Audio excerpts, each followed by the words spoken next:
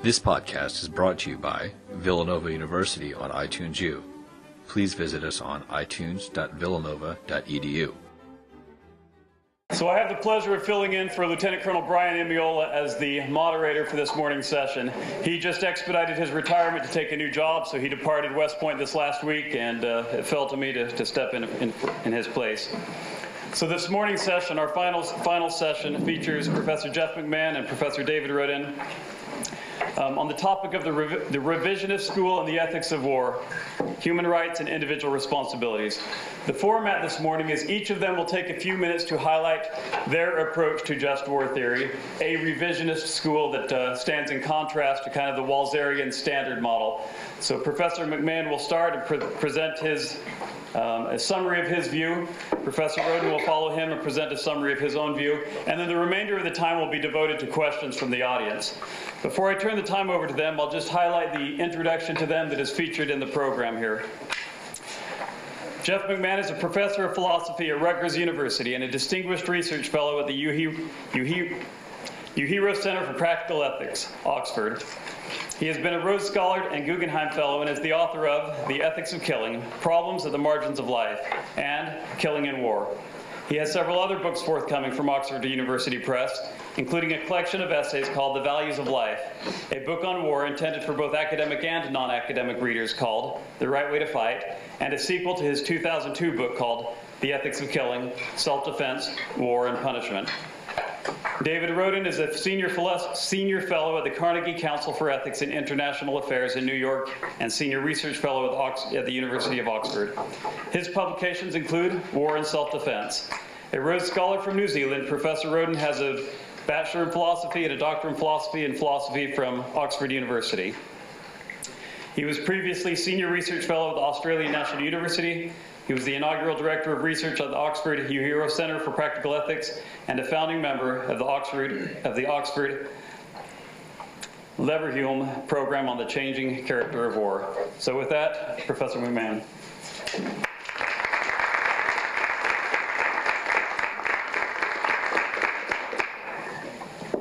Thank you all for coming. Thanks for having us here. The plan that David and I have worked out is that we are going to try to speak rather briefly in order to enable people in the audience to have time to discuss these issues with us, to pose questions, challenges, and give comments and so on. What I want to do is just set up a bit of background to the discussion by very, very briefly describing a traditional approach to just war theory, and then describing very briefly again the kind of revisionist alternative approach to this that David and I have taken, and say a little bit about the differing implications of the two approaches to the morality of war. The traditional understanding of the just war tends to treat war as a conflict between states. It's state versus state, and soldiers are thought of as the instruments of states who are not themselves morally responsible for the justice or injustice of the wars in which they fight. They're responsible only for their adherence to the rules that govern the conduct of fighting. On this view, each soldier forfeits his or her moral right not to be attacked or killed because he or she poses a threat to others. You find this in the traditional understanding of the notions of innocence and non-innocence. If you're innocent, that means you're not posing a threat. If you're non-innocent, that means you are posing a threat. And you forfeit your right not to be attacked because you're posing a threat. So justified violence in war is, on the part of soldiers at any rate, is justified as a matter of self or other defense. That is, soldiers are permitted to kill not so much to advance the aims of their government, but rather to engage in self or other defense against others who pose a threat. And on this view, you can see the morality of combat is symmetrical between both sides. It's both sides are equally permitted to engage in combat against members of the military on the other side. Now, civilians don't pose any threat. They are innocent in that sense. Therefore, they are not legitimate targets in war. They have not forfeited their right by virtue of posing a threat. That's a very, very brief sketch of the traditional understanding of permissible conduct in warfare. The revisionist account of the morality of war that David and I have defended challenges this understanding of the justification for attacking and killing people in war. On our view, and the view of other revisionist just war theorists, soldiers are morally responsible agents, just like the rest of us. They're not just tools of the state. And their individual acts of violence and killing require moral justification. Those who fight in a just war, in support of a just cause, on this view generally have a justification for attacking enemy combatants. And that is that the enemy combatants are morally responsible for a threat of serious, unjustified harm to others. That is what I take to be the criterion of liability to attack in war. It's not just that people pose a threat that makes them morally liable to attack. It's rather that they are responsible for unjustified threats. That's what justifies the soldier fighting for a just cause in attacking soldiers on the other side. And because soldiers who are fighting for a just cause by permissible means in a just war don't do anything wrong in attacking enemy soldiers, that is, because they are morally justified in attacking enemy soldiers, they don't forfeit any of their rights. They don't thereby make themselves morally liable to be attacked or killed. They're not doing anything wrong. They're not doing anything that could account for their losing any of their moral rights. Therefore, they're not morally liable to be attacked or killed, provided that their action supports just goals and is carried out by permissible means. But because they're not morally liable, because they haven't forfeited their rights, those on the unjust side who attack them are doing wrong. They are acting impermissibly. So there's, on the revisionist view, a really profound moral asymmetry in combat between soldiers whose action supports just goals and those whose action supports unjust goals. And that's true even when those on the unjust side restrict their violent action to soldiers on the just side. Even when they're attacking soldiers, they're doing wrong. That doesn't mean that they're necessarily blameworthy or deserving of punishment. That's a separate question. But they are doing wrong. And that's the fundamental revisionist challenge to the traditional view. It's a challenge about what it's permissible to do in the conduct of war. So what I claim and David claims is that the permissibility of action in warfare can't be separated from the question whether the goals of the war are just or unjust. Now, in this respect, the revisionist account of the morality of war is morally much more restrictive than the traditional view is. It says that in general, it is impermissible morally to fight and kill in support of aims that are themselves unjust. It can't justify the killing of other people. So in that way, the revisionist approach is more restrictive. But there's another respect in which you might think that the revisionist approach is actually more permissive.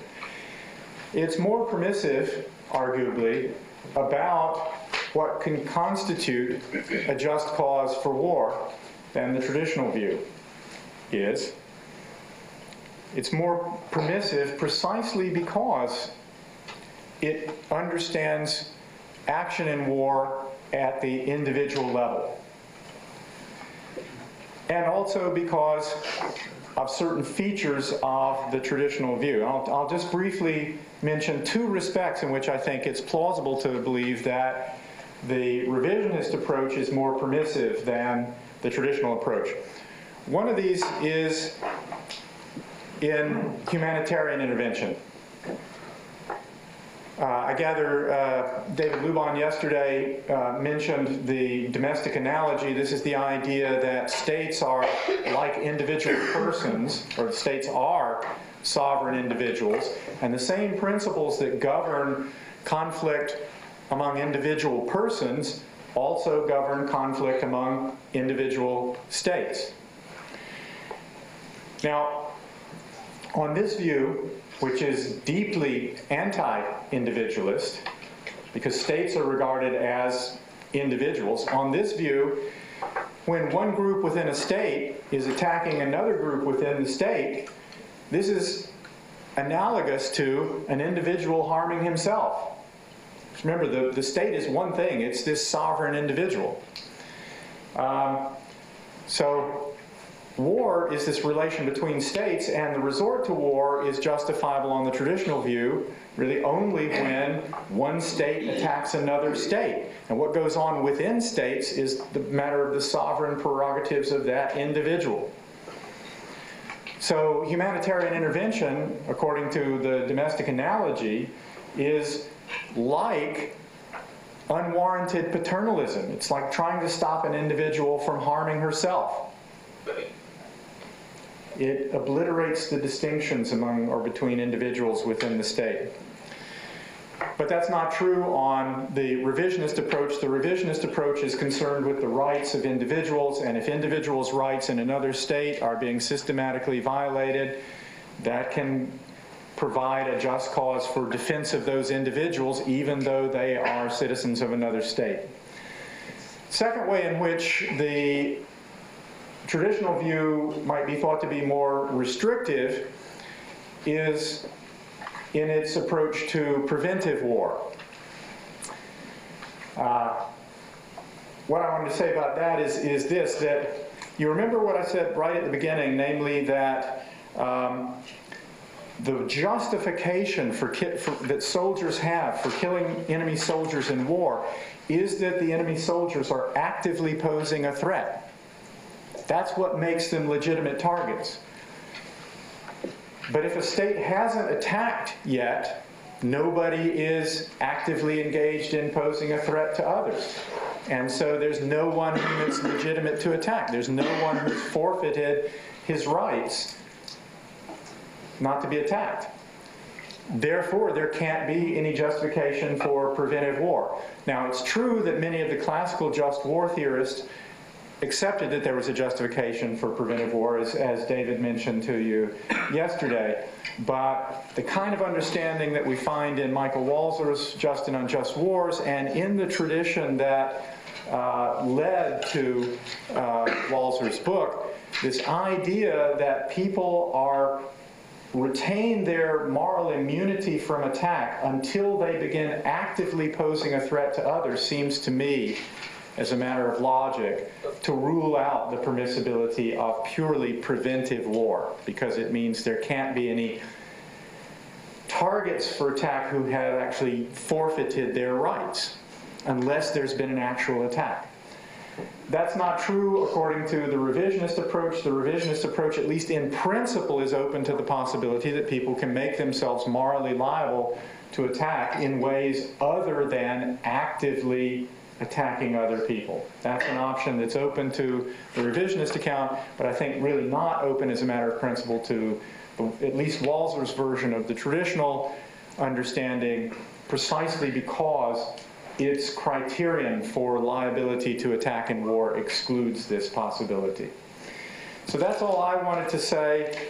David's going to take over and say a bit more about some of the implications of the theory and some of the possible differences between the two of us. Thank you.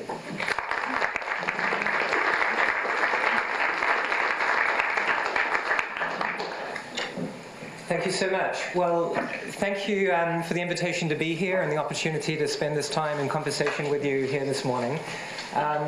Just before I begin, I just wanted to say what a particular pleasure it is to be sharing the podium here this morning with Jeff. Jeff, as I'm sure all of you in the room are aware, is really just a towering figure in this field, and has tremendously shaped, I think, the way that everybody has been thinking about these issues in this field for quite some time now. And more than that, he's just also been a wonderful friend and mentor for me. So I just wanted to take the opportunity to recognize that and to thank you for it. Well, thanks for saying that. I should also say that David has been one of the two or three most important interlocutors for me as well. I've learned as much from you as you have from me, I'm sure. So thank you for that. Okay, enough of that. Let's go. Anybody else want to pray? So listen, I think the question that we're asking here this morning is, assuming that we accept some version of the idea that a fundamental obligation on all of us as human beings is to conform our action to the basic rights of other people, and that this applies to all persons irrespective of their role within social structures. Assuming that we accept some variant of that idea, what follows from that? And I have to say that from my perspective, I think it's extremely difficult to deny that starting premise. Right? So it seems to me that whatever else is part of your moral view, some variant of that idea, that very, very basic idea that human beings possess rights, that among one of the most significant of those is the right not to be killed or attacked, and that right applies to everyone, everywhere, is pretty much inescapable in today's moral domain. So the question is, what follows from that, and in particular, what follows from that for the way that we think about a range of issues in the ethics of war? So Jeff has, I think, given us a beautiful summary of the debate that's played out over the last 10 years or so, which has carried us into questioning some of the very fundamental ways that we had thought about the ethics of war in the period prior to that. There's debate about whether we want to call that the traditional view, because, of course, just war tradition is very, very long, and at different times it's displayed certain kinds of positions along the spectrum. But certainly it was a view that was very dominant prior to the turn of the millennium, I guess. Now, what I'd like to do is I think, just talk about 3 points that pick up on some of the things that Jeff has posed. I want to say a few words about prevention. I want to say a few words about how we think about basic jus ad bellum rights, in particular about the idea of sovereignty and territorial integrity as the kind of core and fundamental basis for thinking about just cause. And then I want to think about a few ways in which we may think about the terrain of ethics of war, just war theory, expanding beyond the way that we've traditionally conceived it, and how some of these arguments about revisionism play into that. So first of all, Jeff ended his remarks by pointing out that the revisionist approach has a more permissive approach to preventive war than had been present in thinkers such as Michael Walzer. Now, I have to say that my own reading of that is that potential does exist there in theory, but then in practice, prevention is going to be very, very difficult to justify, even on this more individualistic revisionist view. Why might that be? Right, so what the revisionist essentially says is that a person can become liable to harm, to lethal harm, when he is responsible in a sufficient way for posing an unjust threat on others.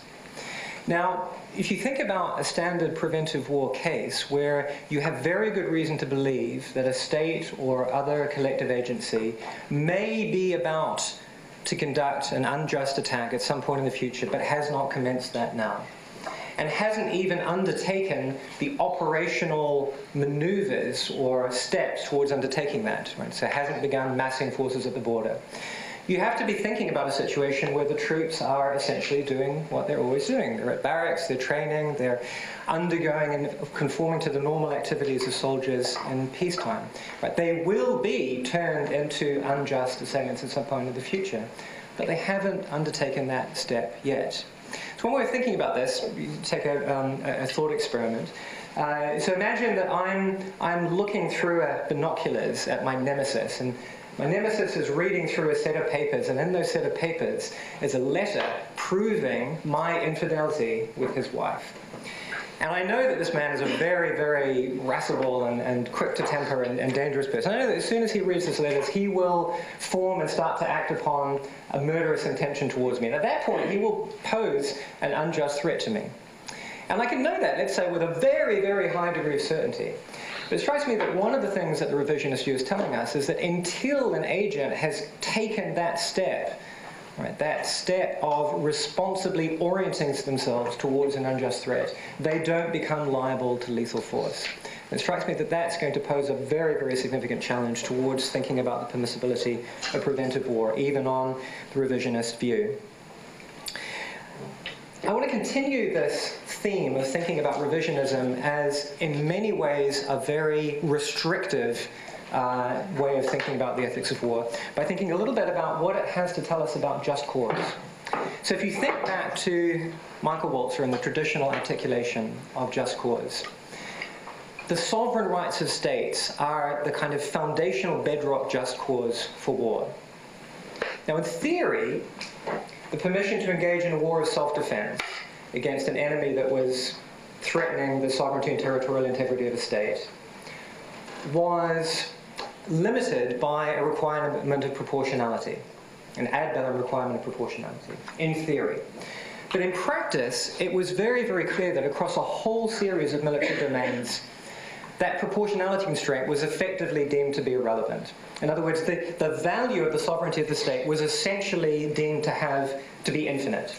And I think you can see this across a number of different domains. So if you think, for example, about strategic doctrine in this country through the whole of the Cold War, what both the United States and the Soviet Union were saying is that they were prepared to engage in a nuclear war that would annihilate the entire planet in order to defend the sovereignty of their state. Now, think about that for a minute. Think about what the implicit assumptions about proportionality are in that strategic posture.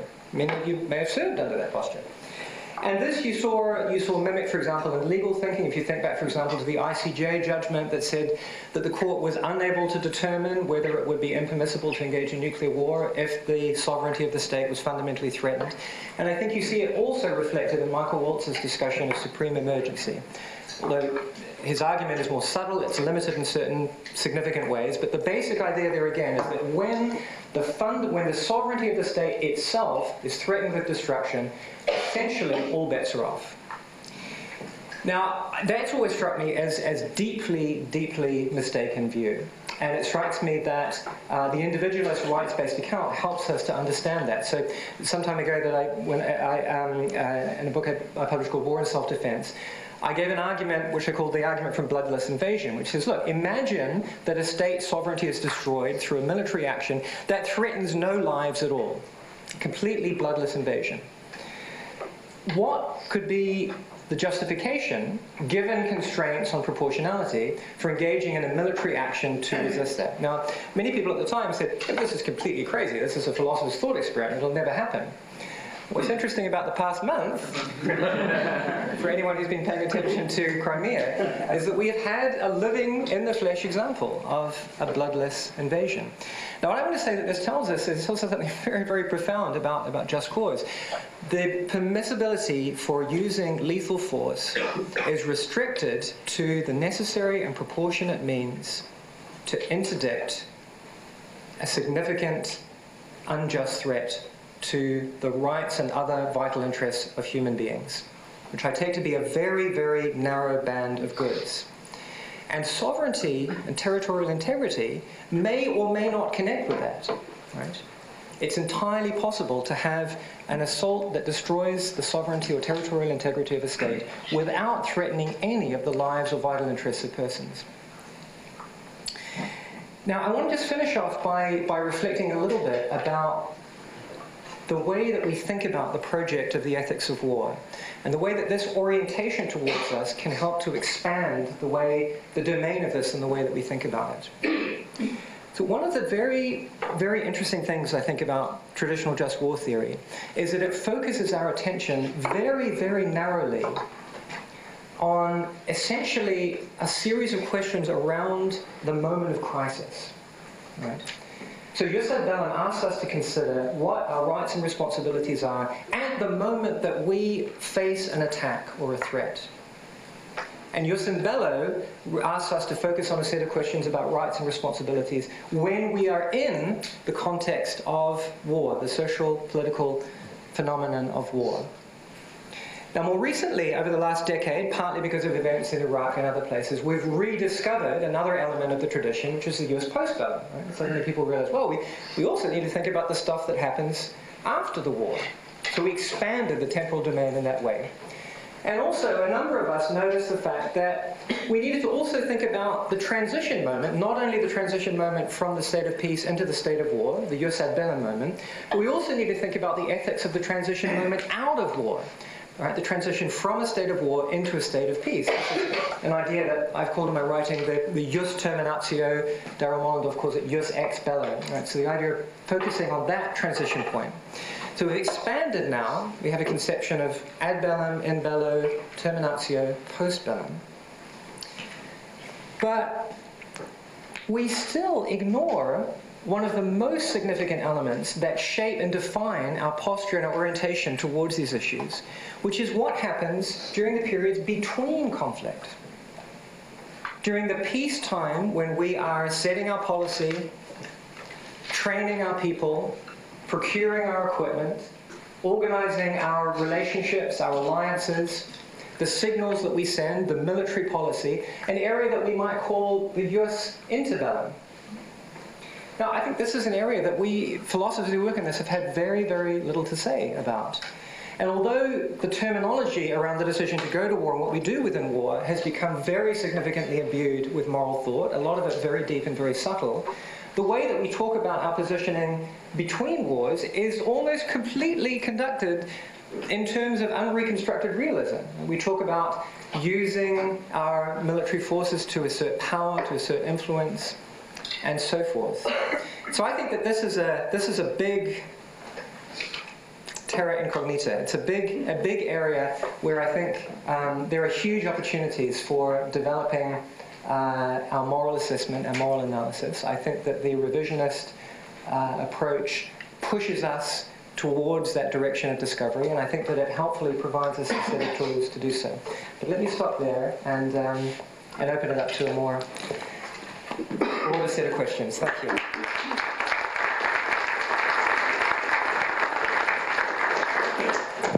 So thank you both, gentlemen. The floor is now open. I will try to help manage the asking of questions. So please, gentlemen, with the hand up here, if you would stand, just introduce yourself and where you're from. Wiley Johnson, a local Baptist pastor and a retired chaplain. Gentlemen, I'd like to ask both of you, what is the source of the rights that you speak of?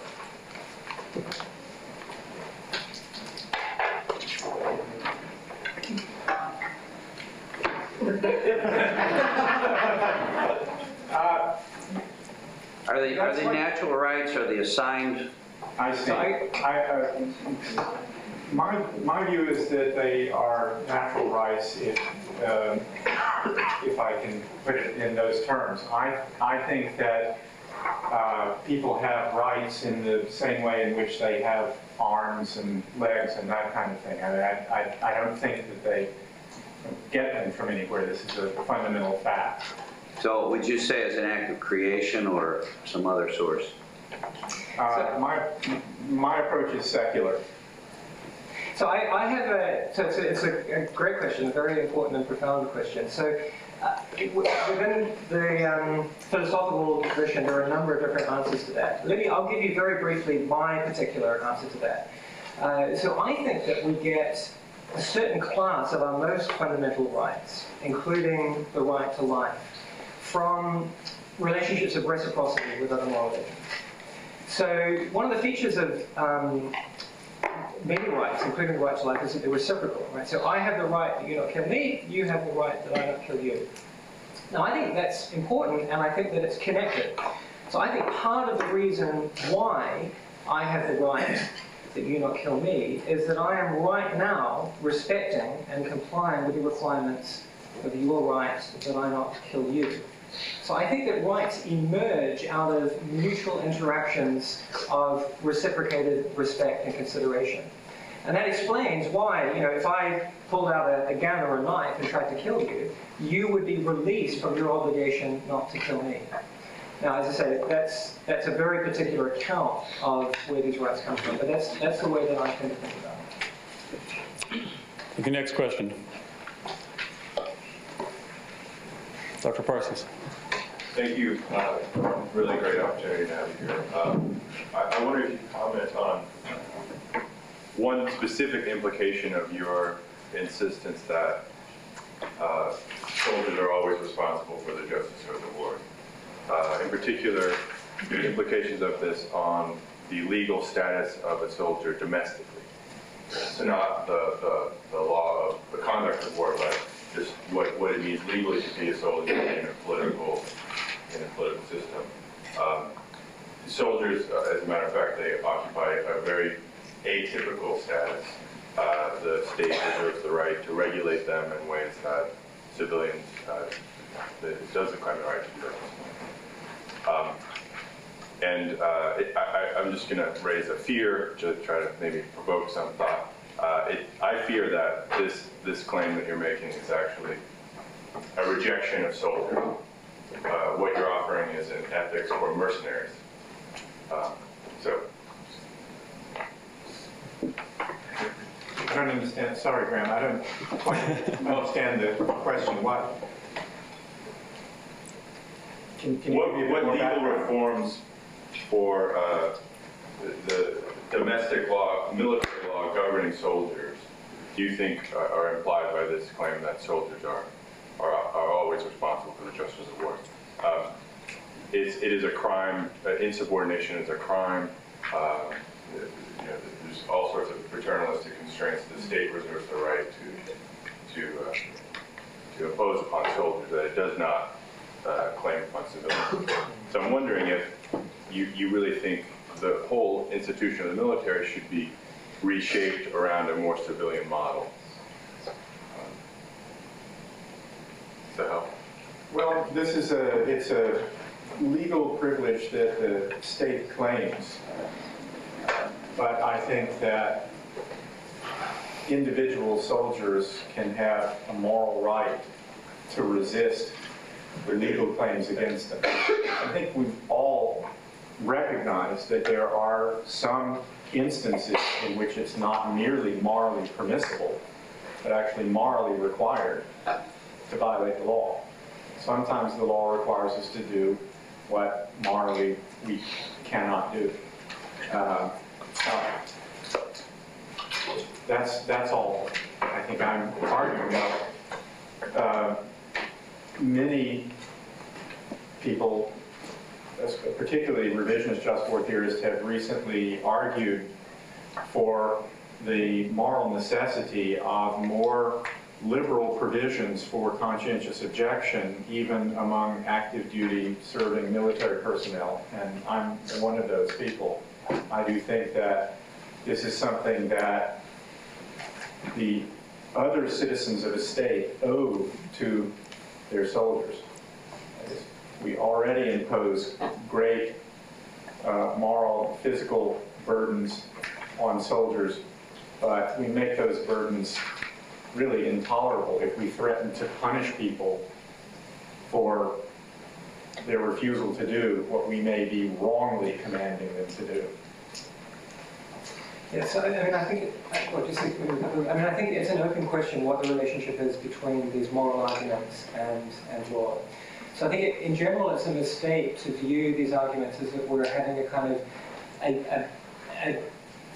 a univocal function across all the different domains. I think that they address themselves in a slightly different way to different constituencies. Right? So you can think about the constituency of those that that generate and promulgate international law.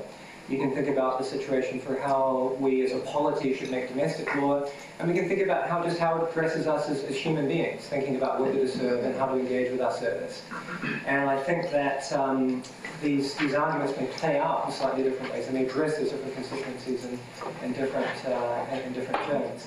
But from my own view, I tend to think that on really fundamental issues like the morality of killing, there's got to be some very, very significant alignment between the way that we structure our laws and the way that we think about deep issues of morality. And in particular, I think it's something very, very problematic if you have a legal regime, which you currently have, for example, in international law, it's just domestic law outside from murder. International law creates a legal privilege for soldiers engaged in ad bellum, unjust operations to kill persons who are not morally liable to be killed. And I just think that's a morally untenable state of affairs. And the question then is, where do we go from there? How do we engage with that? And again, in our different roles, right? As a soldier, as a policymaker, as a citizen, that engagement will be different. But it does strike me that that is really a fundamental moral problematic that we have to deal with. Please, down in front. Cadet down in front here, please. Sir, my query is, just to clarify, you're posing a moral asymmetrical approach to morality, as in soldiers engaged on the just side do not forfeit their rights, while those on the unjust side have forfeited their rights.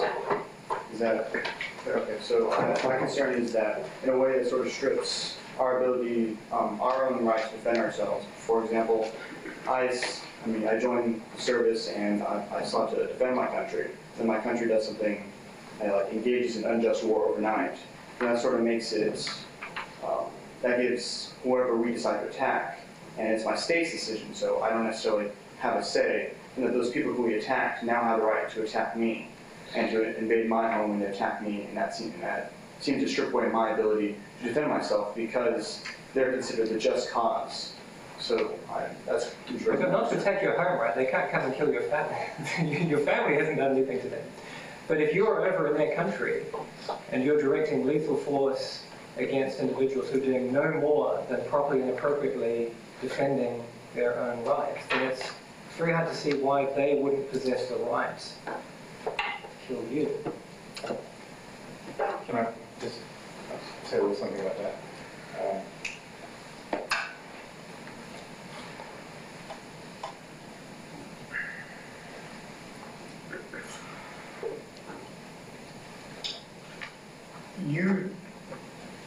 When you go to fight in this war that by hypothesis now is unjust, there you've made a choice to expose yourself to attack by the people your comrades in arms are attacking. It's among your options not to go there and join the fight. And that's what's important. That is, you've put yourself in the situation in which you either got to defend yourself or you're going to get hurt.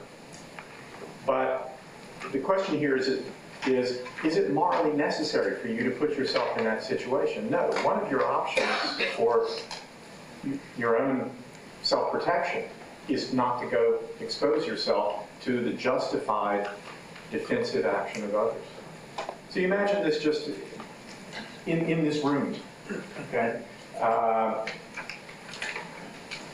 Danny starts unjustifiably beating up David and me and some other civilians here, but we're pretty tough. I mean, he may be a ranger, but we start getting the best of him. Yeah, well, they're to the best. And then so he's unjustifiably attacked us. Now you come in and start trying to defend Danny and attacking us as well. Are you permitted to do that? Or do you have a complaint if we then attack you as well? Well, my main concern is not to actually, for example, stand the rear guard. I'm actually protecting, say, I'm the Department of Homeland Security or Coast Guard. The job is to protect our own borders. And say overnight that my state declares an unjust war, then that other state finds it that the best way to defend themselves is to launch a counterattack. Then I find that they are in my own territory, and they're coming to kill me for something that I did not exactly push for or decide to do, rather my state decided. All depends on whether their action is justified, whether you are permitted to resist. If their action is morally justified because this is the best means for these people who have been wrongly attacked to prevent the wrongful attack, and what they're doing is permissible, they're attacking part of your military capabilities, you're not permitted to resist their morally justified action. So what you should do is surrender. Yeah, I mean, I think the key here is that what we're saying here is that you need to think about these things in a much more granular way than we're used to thinking, right? So the way that you're approaching these questions is very influenced by the kind of state-centric model, where we think about what has this state done, what has our state done, what is the relationship between the states. Whereas what Jeff and I are saying is that that's just the wrong level at which to be asking the questions. What you need to be saying is, look at particular operations, look at what particular units and particular individuals are doing. You have to identify what is the status of those actions, because it could well be that some of the guys on the other side are doing things that are completely unjustified, and where actually you may be completely justified in using force to interdict that. Let's say, for example, they're attacking civilians, right? They're attacking people who have nothing to do with the unjust harm, and you're in a position to stop it. Can you do that? Yes, you can. But other parts of their army, their forces, may be doing things that are entirely justifiable. So you just need to think about it in a very different, much more granular way than we're used to thinking. Sir. Just a fair warning to the audience, I do want to privilege cadet questions or student questions. Sorry, let me clarify that. We will try to do a balance of them both, but there was a gentleman in the blue blazer here that I think had the next one.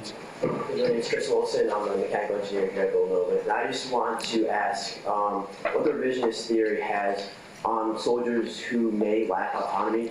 For example, if they're being forced to fight beyond their wishes, or if they actually think that they're fighting for a just cause. I'll start. The best way to think about those cases, I think, is to see these people as having strong excusing conditions for what they do. So in law, you may be familiar with the distinction between justification and excuse. Suppose someone engages in homicide. In domestic law, that person was brought to court, and that person may be guilty of murder or something of that sort, or it may turn out that this person was actually engaged in wholly justifiable self-defense against a wrongful aggressor, in which case this person has a justification defense in the law. This person will be acquitted because what he did was actually justified, even though it looks like he's violated statutory law. In fact, he hasn't. Or it may turn out that somebody put a hallucinogenic chemical in his orange juice that morning that caused him to go berserk, and he attacked somebody in this non-responsible state, and in that case what the court will conclude is that he's excused. That is, he actually did commit the crime.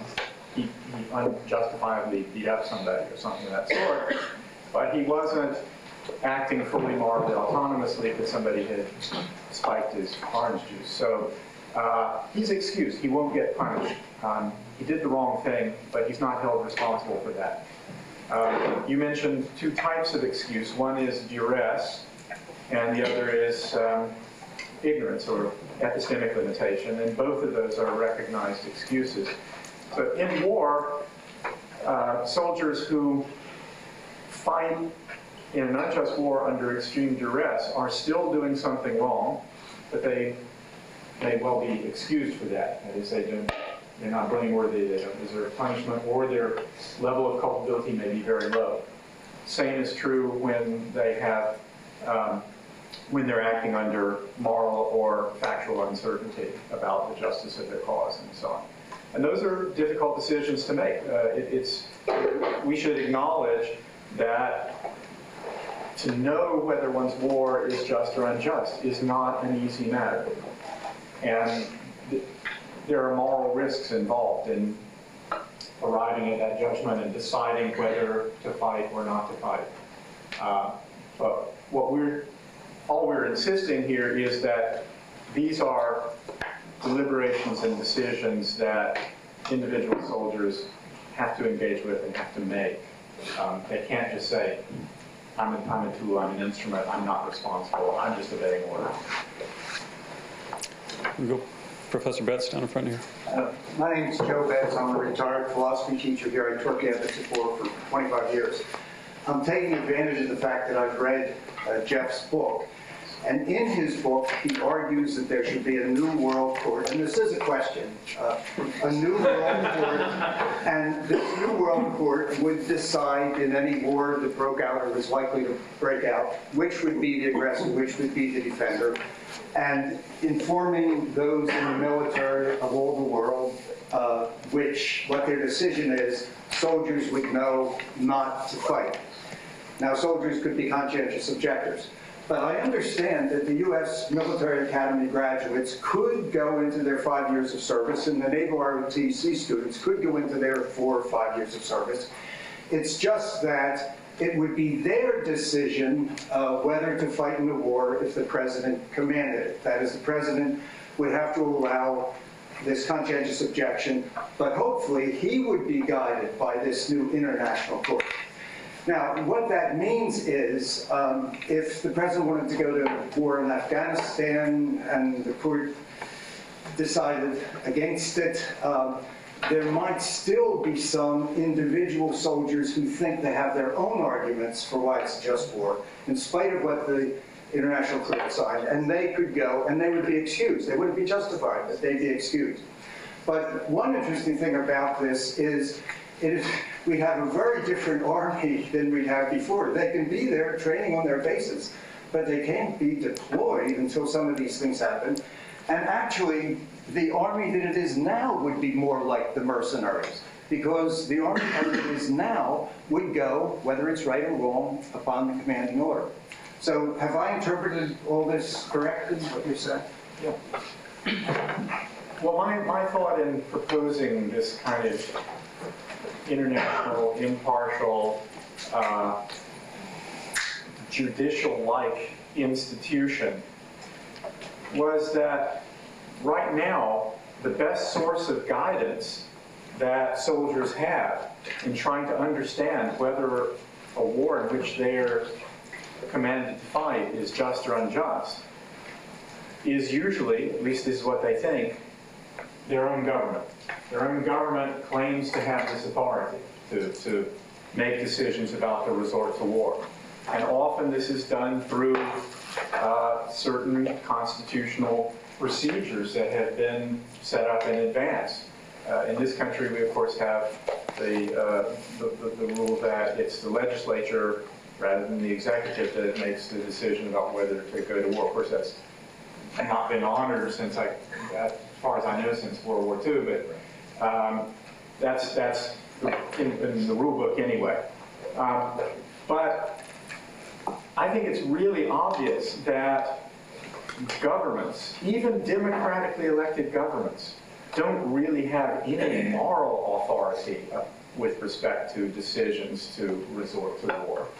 Governments never call in theologians and just war theorists and so on to give them advice about the morality of war. As far as I know, that doesn't come up in the discussions at all. They consult with their legal advisors, but there's no procedural mechanism in place in any country in the world that I know of restricting a government's ability to resort to war on moral grounds. And until we have something like that kind of institution in place, soldiers have to try to make these decisions on their own. And that's a bad state of affairs when we as citizens command soldiers to go to war and yet don't provide them with any moral resources with which to deliberate about their decision to go off and kill other people. It's a bad state. You go over in the corner here, please. Yes, thank you. Theo Lipsky from West Point, obviously. I'd like to depart from the hypotheticals briefly and return to the example of Crimea raised earlier. This is largely a matter of clarification, but hopefully it'll open up an avenue for potential productive discussion beyond clarification. Can you explain the difference, if there is any, between the evaluation of the morality of the Crimea invasion or seizure or whatever it is we're calling it, between the revisionist school, which both you advocate, and the more traditional Walzerian approach? Yeah, so the difference is just this. So on the Walzerian approach, you start with the idea of states being the foundational elements of the story about war. And states, on the domestic analogy, are conceived as kind of individuals writ large. So I always think about you've seen the frontispiece of Thomas Hobbes' Leviathan, where you have the picture of the state and why there's this giant bestriding the landscape. And he's made up of all these teeny tiny people in the state. So the idea is all of us together, we make this big person. But the person, like any other person, has certain rights, and one of the rights is that he has the right to kill an assailant if his own life as a sovereign entity is endangered. So this is kind of very much the model, right? So you have this idea that sometimes we call the regicide, sorry, not regicide, policide, the destruction of the polity. And the idea is that just as an individual has the right to kill another individual if his life is threatened, so a state has the right to engage in war against another state if its sovereignty or territorial integrity is threatened. And it's pretty clear that that seems to follow even if no individual person is threatened with death or the destruction of their other vital interests. From the individualist point of view, there is no big person called the state. There are just all of us. And all of us are in different kinds of moral relationships with each other. Some of those moral relationships are mediated in very important ways by our states and other political entities. But at the end of the day, it's just individuals relating to each other in particular ways. So that's the first point. The second point then is to notice how narrow the rights of individual self-defense are. Right? They're really incredibly narrow. It's the right to engage in lethal or other harmful acts, to interdict, when necessary and proportionate, unjust threats against the significant rights of ourselves or others. It's a very, very narrow right. And so in a situation like Crimea, you have to ask, what in fact are the rights that are being threatened? And are they sufficiently the rights of individuals here? Right? Not the right of the state of Ukraine. That's just the wrong level at which to be looking at it. What are the rights of the particular citizens and individuals that are being threatened? And are they sufficiently grave to merit taking the step of war, which will inevitably mean the intentional killing and maiming of human beings? And it's Professor Sherman. Thank you so much, Bill. Pleasure. That last point just vexed me a bit, because I'm not an advocate of collective identities, metaphysical entities, mysterious, big entities without wills of clear sort. But in most of my life, forget war, but it's hard for me to imagine not being able to employ conceptually as a philosopher and an ordinary person that I personate, to use Pettit's word, you know, that I identify, not particularly psychologically or strongly or with a lot of will, but that I'm hooked up with entities larger than myself that dictate to some degree what I do, for which I'm responsible for what they do. I'm liable in some ways.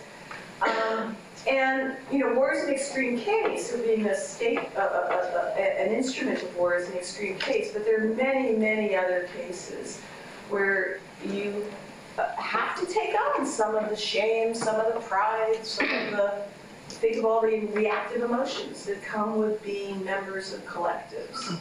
So you propose very radical, I don't want to use the word reduction because it brings up ugly specters, but where is that notion of ourselves?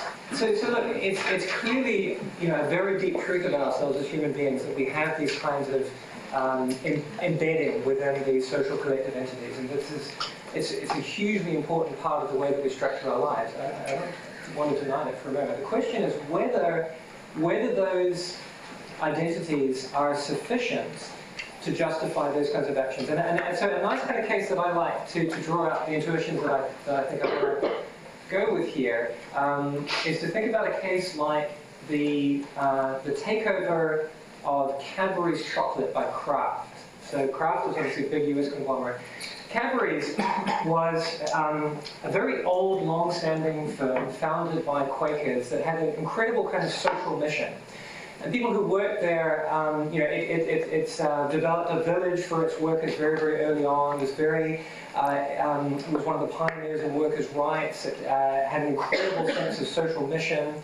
And the people who worked there really had this very, very strong identification with this company as a kind of values-driven organization. If you think about the kinds of structures that we bed our life in, our state is obviously incredibly important, but our employer is unbelievably important as well. We spend much more time in the context of our employment situation than we do in, as it were, interacting with state bodies.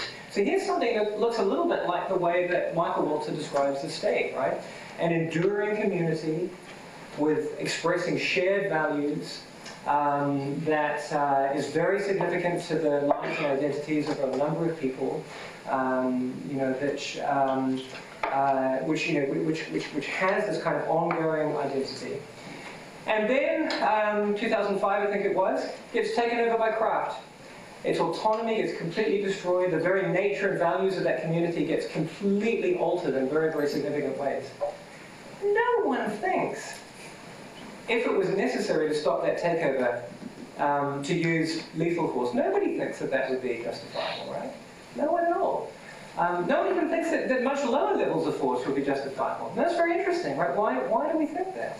I mean, here's something that is different to a state that seems to be doing comparable kinds of things to the way that we think about these very important roles that the state has. But nobody would think that it would have the permissions to engage in these kinds of violent, coercive practices. So I think this really forces us to, if you think about the way that people immigrants who move from one community to another, when you think about the way that community identities exist through enormous, wrenching changes of political system, as for example in the Soviet Union or former Eastern European countries, and you think about the way that those social structures can be incredibly resilient and survive that, it really makes me question, that kind of premise that because they're very significant, that they should enjoy those rights of lethal protection. Professor McManus, No, I was going to say something, but there are too many hands. Okay.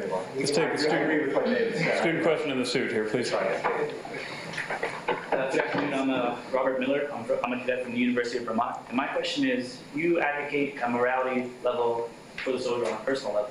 So how do you incorporate drones into that level of morality? And my example I thought of was, say I'm a commander on the battlefield, I get attacked by drones. Do I have the justification to kill the drone commander of the enemy, or do I only have the justification to disable the drones that he's using? I think drones are weapons like any other weapon. They're kind of long-range weaponry. And if you're fighting justly, and the only way you can stop the drones from being fired at you is to kill the drone commander, then I think that's perfectly permissible. He's just like any other operator of lethal long-distance weapons. I mean, we've had cruise missiles for a long time. They're a bit like drones, except that it's more difficult to recall a cruise missile. In fact, I don't think you can, but they can be guided. But as far as I know, cruise missiles can't be recalled. So one of the advantages of a drone is that it can actually be recalled. It doesn't have to strike. But otherwise, they don't seem to be fundamentally different from other long-range weapons. Next question, can I take 3 seats down, exit Colonel Noth here? All right.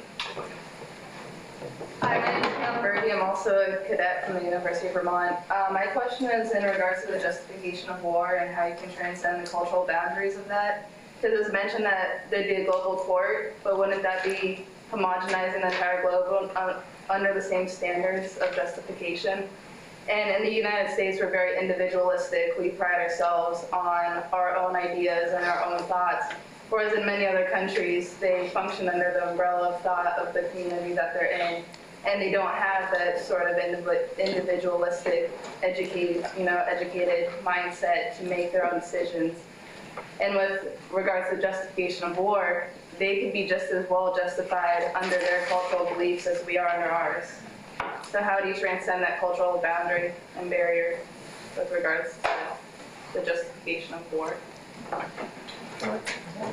Just briefly. This is an enormous practical problem, but it's not necessarily a theoretical problem. It's a real theoretical problem if you believe that morality is relative to culture. But as I said in response to the first question, I just don't think that's true. What we're trying to do here is to understand the morality of war as it really is. We're not just trying to make something up for our little group or our little culture. We're working very hard to try to understand this in the most objective, impartial way possible, taking account of the contributions that other cultures have made to our thinking about war. Interestingly, there are areas of the world where not much thought has been devoted to this matter. People still may have passionate beliefs in these other cultures. But these are beliefs they've just been handed from the past and have accepted more or less unreflectively. And not much thought has gone into these beliefs when they were first formulated. So my view is people can get this stuff wrong. We can get this stuff wrong. We do get it wrong. And it's one of our most important duties to try to get it right. And also to try to facilitate understanding by others. And that's part of the function of the international institution that I've been gesturing towards, is to try to provide a forum for deliberation, debate, and so on, as well as judgment. I guess to go off of that, with say 9/11, where the attacker gets killed in the attack, and that is their form of attacking, how do you justify that if we don't actually have an enemy to attack against because he was killed during the attack? Well, you don't. That is, if there's nobody else who poses a threat, it's all over.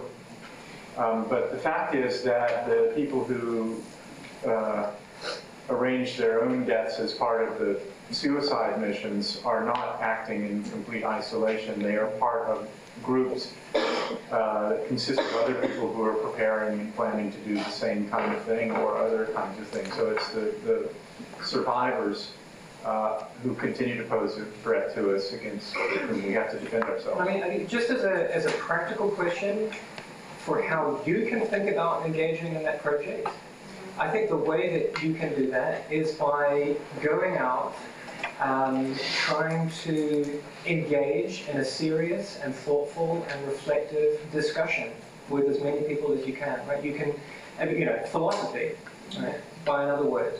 And you can do that with your professors, with your superiors. You can do that with other groups outside of your own. You can do that when you travel. Now, not everyone is going to be amenable to that, but I think just as a practical issue, if we're going to make progress, if we're going to make progress in this undertaking that Jeff's describing, that's all that we can do. Invite other people to enter the discussion with us and do it seriously and honestly. I think I've been missing this side of the room. Let me go to the, actually our midshipman here on the side, please. Morning, gentlemen. So, consider that a few months ago, the UN recently passed a resolution finding that North Korean leadership is in violation of crimes against humanity. So hypothetically, let's assume that tomorrow South Korea invades North Korea to liberate their people.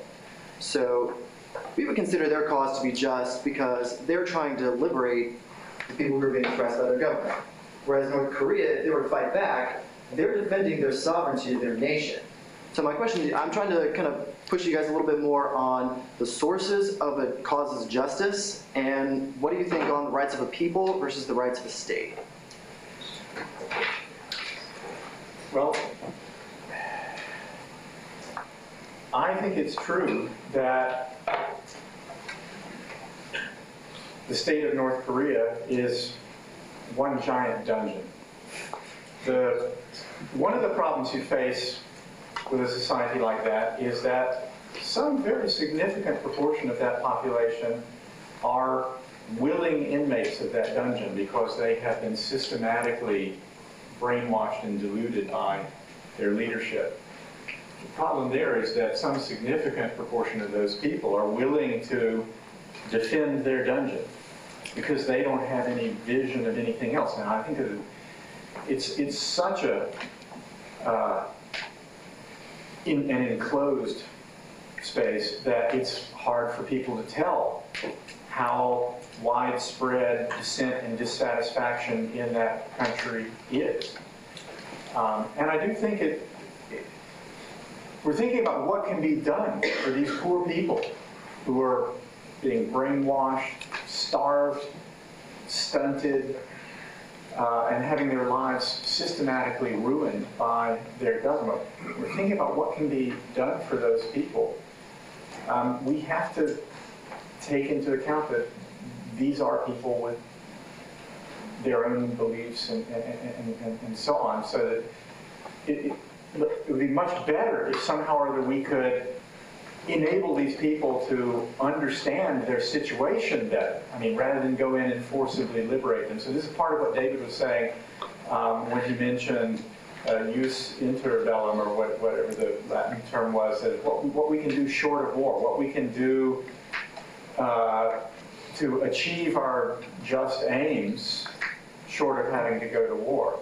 This is a very problematic case, but I wouldn't advocate war against North Korea as a first resort. I think I would just add, I think it does go back to the comment I made to the gentleman at the front here. I think you're just asking the wrong questions about it, right? What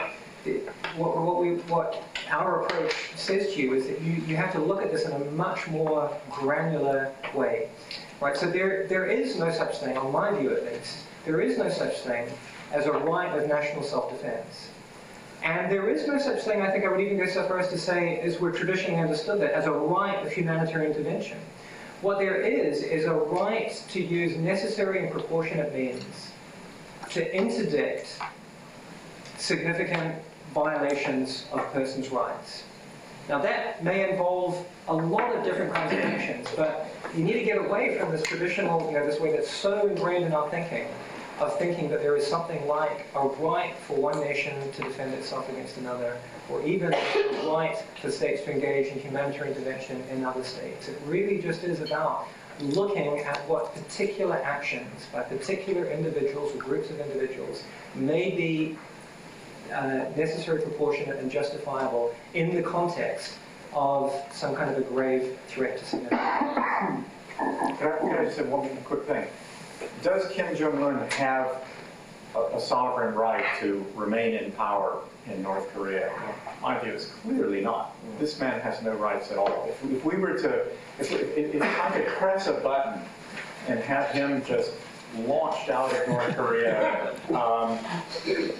somewhere else, or even just into the ocean or whatever, would I have violated his rights? No. He has no right to be telling these people what to do and be ruining their lives in that way. Then, I'm sorry, can I push that a little bit further? Who decides whether he has the right to rule? According to the North Koreans who worship him, yes, he's the great general, he protects us. Of course he has the right to lead us because he knows what's right.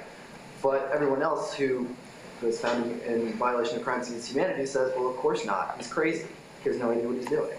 Okay, nobody decides this. There's just a truth about the matter. And we could find that out by engaging in further argument, see which of us had the better argument. I could pretend to be a citizen of North Korea who claims that he's divine and all this other kind of stuff, and you could represent somebody else. And the truth would probably emerge, but it would be which of us has the best arguments here.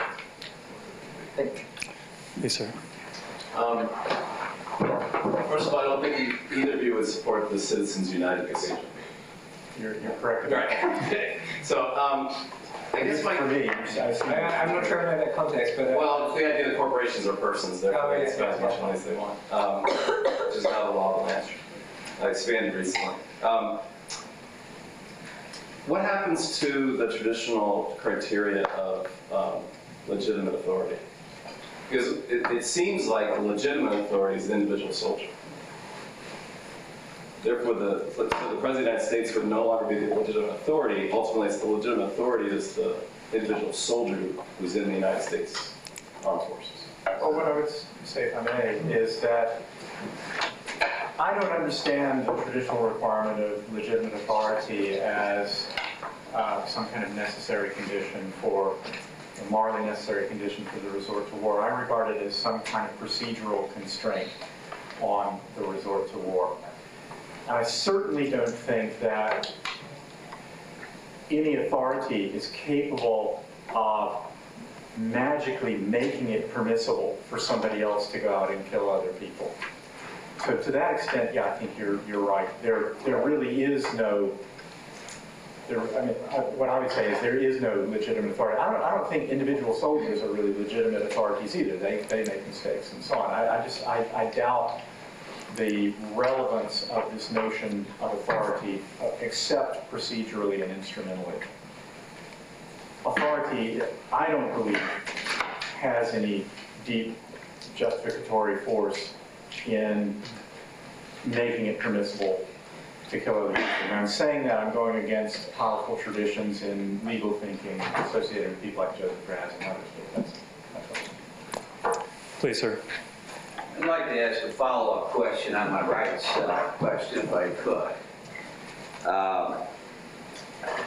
Dr. McMahon, you said that rights were like having limbs, so I would take that as an evolutionary source of rights, and morality would ultimately be something on the order of preservation of the species, I suppose. Dr. Roden, you said that you felt that rights were a matter of reciprocity.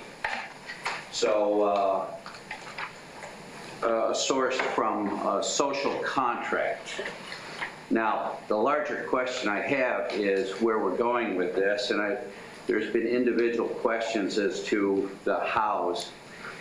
But would you gentlemen differentiate for me and for this group why what you're saying is not deontological, that is, the ends justify the means, and that it is not anarchist? Because what you're actually saying to me is that the individual is the sole and final source of what is right or wrong, and that there is no collective, there is no can I clarify national. Let me just okay, quick clarification.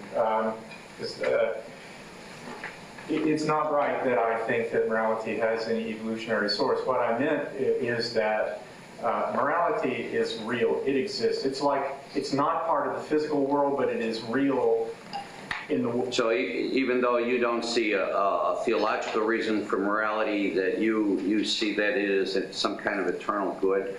I see it as being independent of anything that I think or believe, or anything that you think or believe. It doesn't arise from our desires or our beliefs or anything. It is what it is. It's something that we discover. I don't think it has a divine source. I don't think it has an evolutionary source. It is just part of reality, that there are certain things that we have reasons to do, things that we have reasons not to do.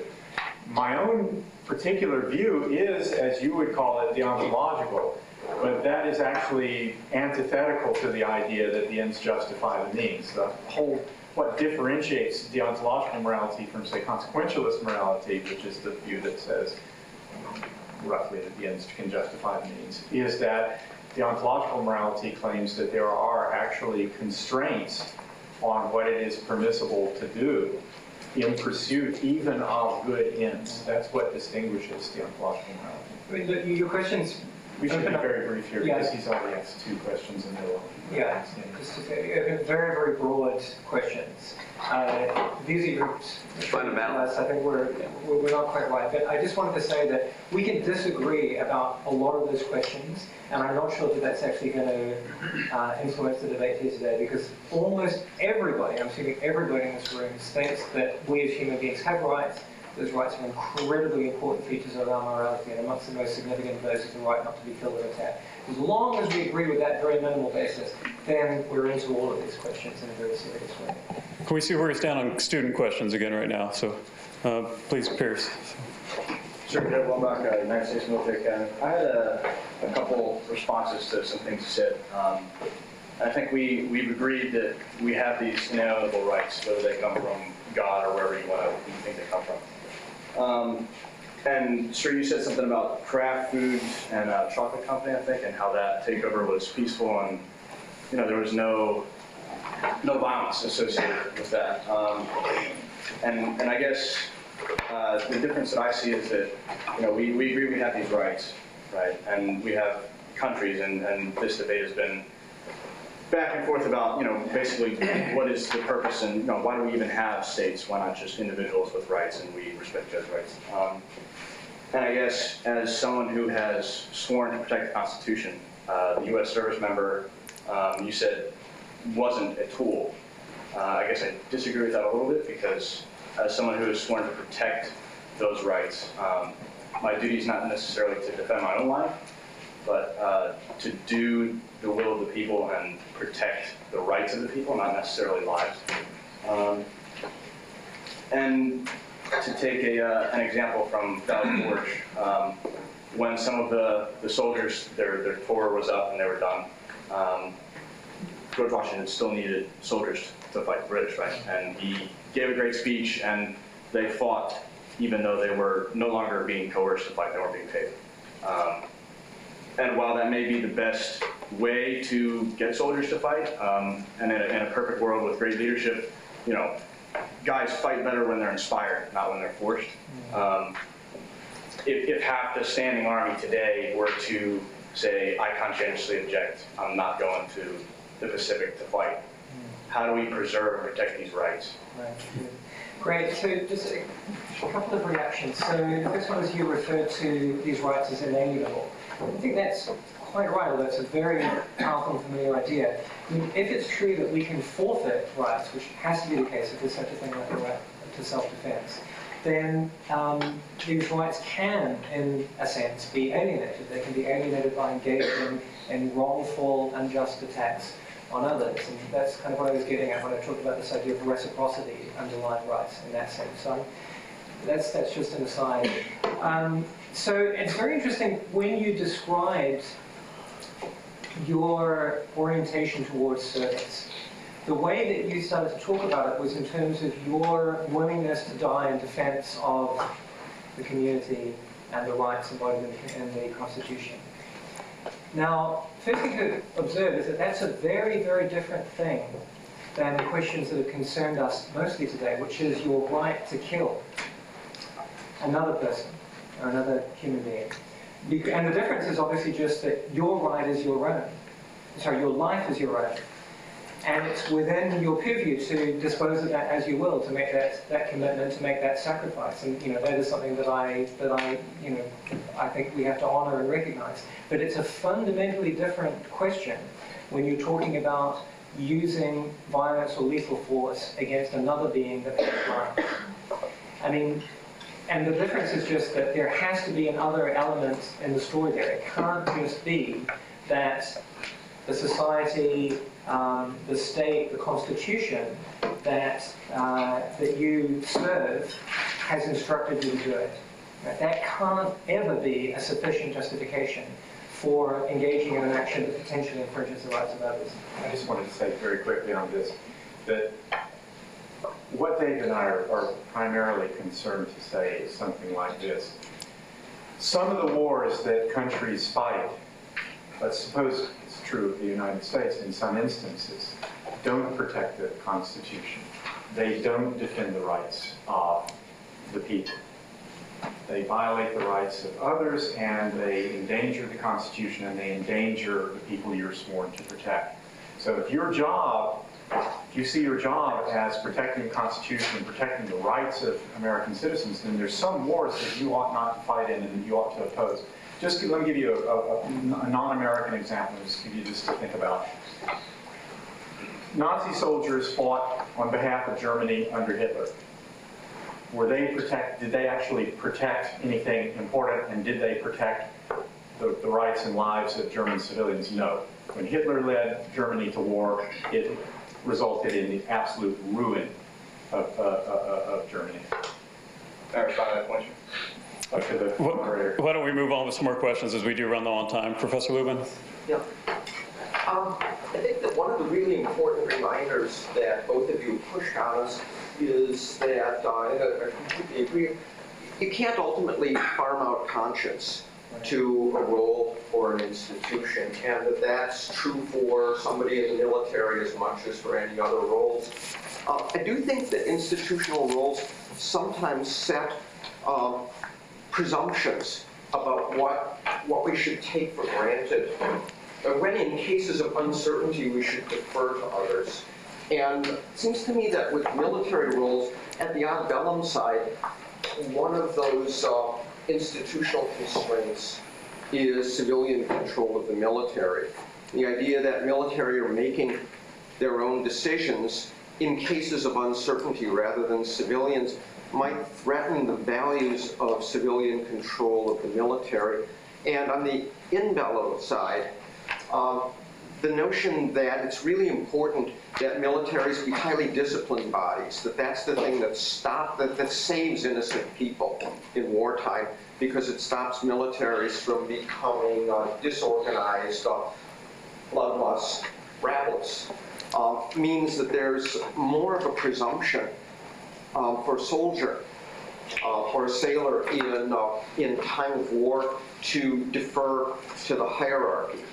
And while I'm not saying that you never make decisions of conscience, that you're farming out your conscience either to the civilian leadership or to the military hierarchy, shouldn't there be a stronger presumption on behalf of deference for somebody in the military role that's created not by the structure of moral obligation, but by the fact that civilian control of the military is a really good institution, and military discipline is a really good institution, and both those institutions should have some kind of weight in our decision making.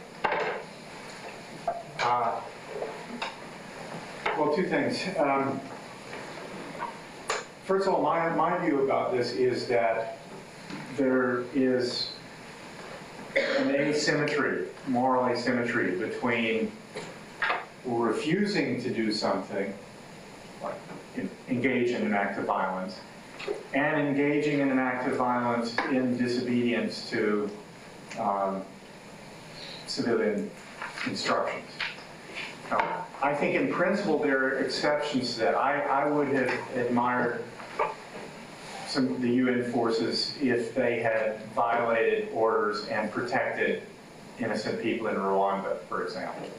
But that would have set a very dangerous precedent, I agree. But I do think there's a difference between the idea that soldiers have a right to say no about killing people, to an order to kill people, and their feeling that they have the right to go off and kill people without any kind of authorization or command from their larger community. That is, they can initiate wars on their own.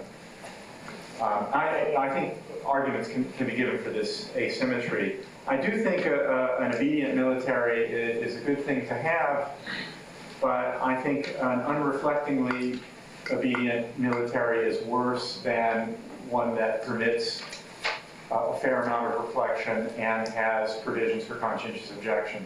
And there are a lot of arguments for this that I can't go into now, but basically they have to do with the fact, I think it's a fact, that most soldiers believe that whenever their country goes to war, the war is a just war. And that's a very hard belief to overcome. So soldiers are going to have this very strong disposition to fight in order to do so, no matter what anybody else says.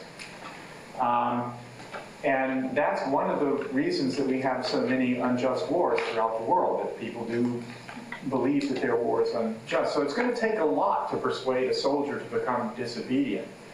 And the most likely reason why a soldier is going to be disobedient and refuse to fight in a war is that that war is in fact unjust, if the soldier is thinking morally. So I don't think that these problems, which I see as more practical than theoretical, are insuperable. Yeah, I mean, I just pick up on a couple of those themes. So I think I'm a little bit more sympathetic to the idea that authority structures play a really significant role in these questions than perhaps Jeff is. But I think you need to think about what that role is and how it plays out. So, one of the I think Jeff is right to say that there is a significant difference between decisions to engage in unauthorized uses of force and decisions to exempt yourself from authorized or operations, uses of force that you've been ordered to do. And this was put to me, I think, quite nicely and elegantly by a former West Point professor, Bob Underwood, who said, what would somebody who kind of agrees with these arguments and refuses to fight in an operation that he's been commanded to do so by the civilian authorities, is he's saying, you can do that operation, you just can't do it with me, right? And that's very, very different from somebody who, initiates an action without other authorization. Why is the authorization to engage action important? Well, part of the reason why it's important is because by undertaking an action with, in the context of your military command, you are imposing certain kinds of costs on your polity, because you've now taken a military posture which is going to invite some kind of response on your polity. So it's a natural thought to think that that can only be an appropriate thing to do if it's gone through some kind of collective, appropriate democratic decision making that's weighed whether those costs are appropriate to bear. I think that's a big part of the reason why the kind of activist interpretation should be resisted. But the asymmetry on the other side is that exactly the one that you made. You can't farm out the conscience. Right? So even if you're required to do it, you may use a kind of a heuristic, a rule of thumb, right, that says if the authority is a good one, it's more likely that when they tell you to fight, that's the right thing to do. The only thing I would say about that is that, number one, even if that's true, the most you're going to get out of it is an excuse, as Jeff said earlier. Number two, you really have to reflect on how good this heuristic is, given what we know of the historical record. Right, so there was a nice map that was going around the internet recently, and it's a map of the world with countries coloured in, and the countries that were coloured in are the countries that Britain has not invaded. and it turns out there's about 6 of them, right? Like, Liechtenstein, Monaco, there's a couple of kind of Central America, and you can look at this and you have to say, how good is my state actually at determining what is and isn't, just war? Things like that should maybe give you pause.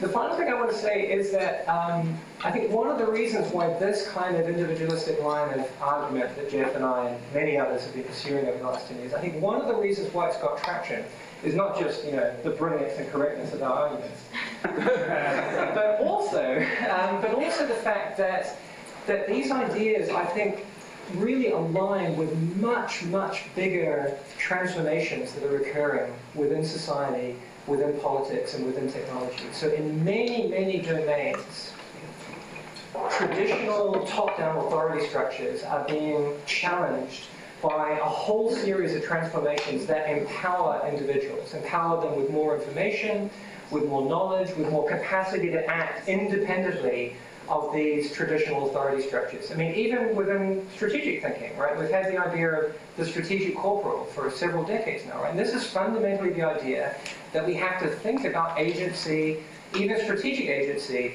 in a way that really allows for individuals very, very far down the chain of command to be making calls independently. And I think that this way of thinking that we're suggesting is very, very much aligned with that. And given our timeline, we should probably limit it to one final question. Ma'am in the middle, would you care to offer that?